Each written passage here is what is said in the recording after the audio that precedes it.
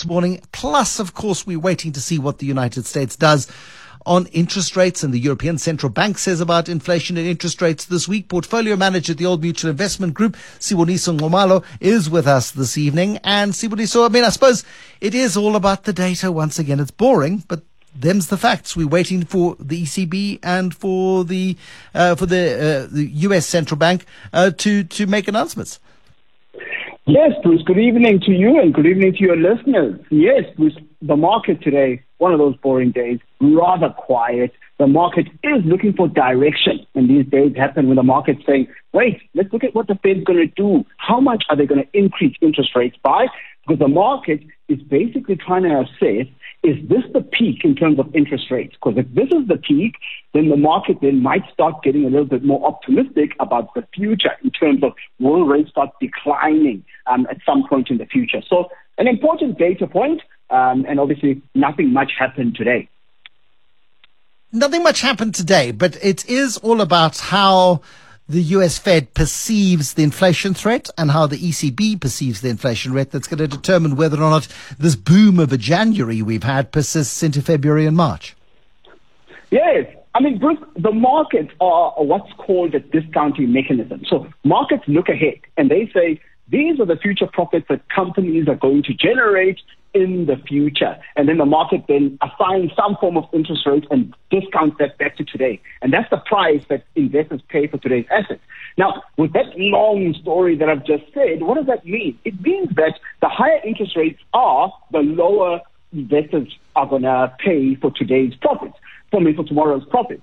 And so therefore, that's why interest rates matter. And so with the Fed then, the world is looking forward, and investors are looking at this and trying to digest and say, wait, if inflation persists, if inflation stays high for longer, then actually our investment returns aren't going to be as attractive. And so therefore, we need to pay lower prices. Now, what happened in January, the market started off with a roll because they're saying the market is anticipating, I suppose, lower rates in the future. So we're about to find out whether that is true or not. Because if it is not true, the market could come off, Bruce. It could absolutely. So we watch very, very, very, very closely. Pep's training update today wasn't all that inspiring. Did you find it inspiring? I didn't find it inspiring. Was it inspiring? It wasn't inspiring, Bruce, but it's got to be within a context. Because we saw Pep's 3 month trading update. They said, they talked about group revenues up 6.5%. If you look at it and you break down the actual segment, clothing and general merchandise, that was up 10.8%. That is inspiring, Bruce. And a lot of that is driven by what they call a successful back to school. And they're very good at that. They're back to school. That's the biggest segment of their business. It's close to 70% of their business. But when we look at further, like the furniture business, that was basically flat, 0.3% revenue growth. The building materials one, that was like 3%. Again, not inspiring. But actually the laggard in their group is their fintech business. So that one's down 10%. And so, yeah, it's a bit lackluster. But the consumer's under pressure in South Africa. We've got load shedding. And so the cost of running businesses, that's a bit high. And so you can see that coming through. But Bruce, I do think that if we look at the clothing and general merchandise, 10.8% increase in revenue growth, no, that is quite solid. So the devil sometimes in the detail. As the details here say, there's some good segments in PEP and what we know them for. And actually there's some ones which are just struggling.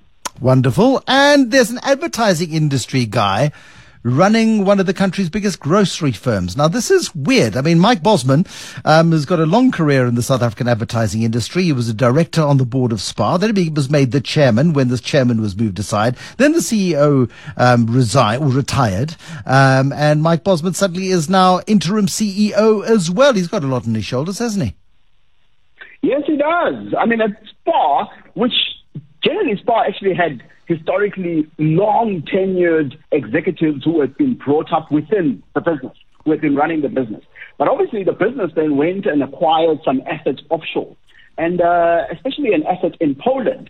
And that hasn't worked out well. And so then that heralded quite a lot of pressure on those managers, and we saw quite a change in the senior executive roles. Mike Bosman has come in as chairman, and while they're looking for a CEO, so they're saying, hey, while we're looking for a CEO, Mike's going to occupy both the chairman role and the CEO role. It is quite a bit, but Mike's a very competent man.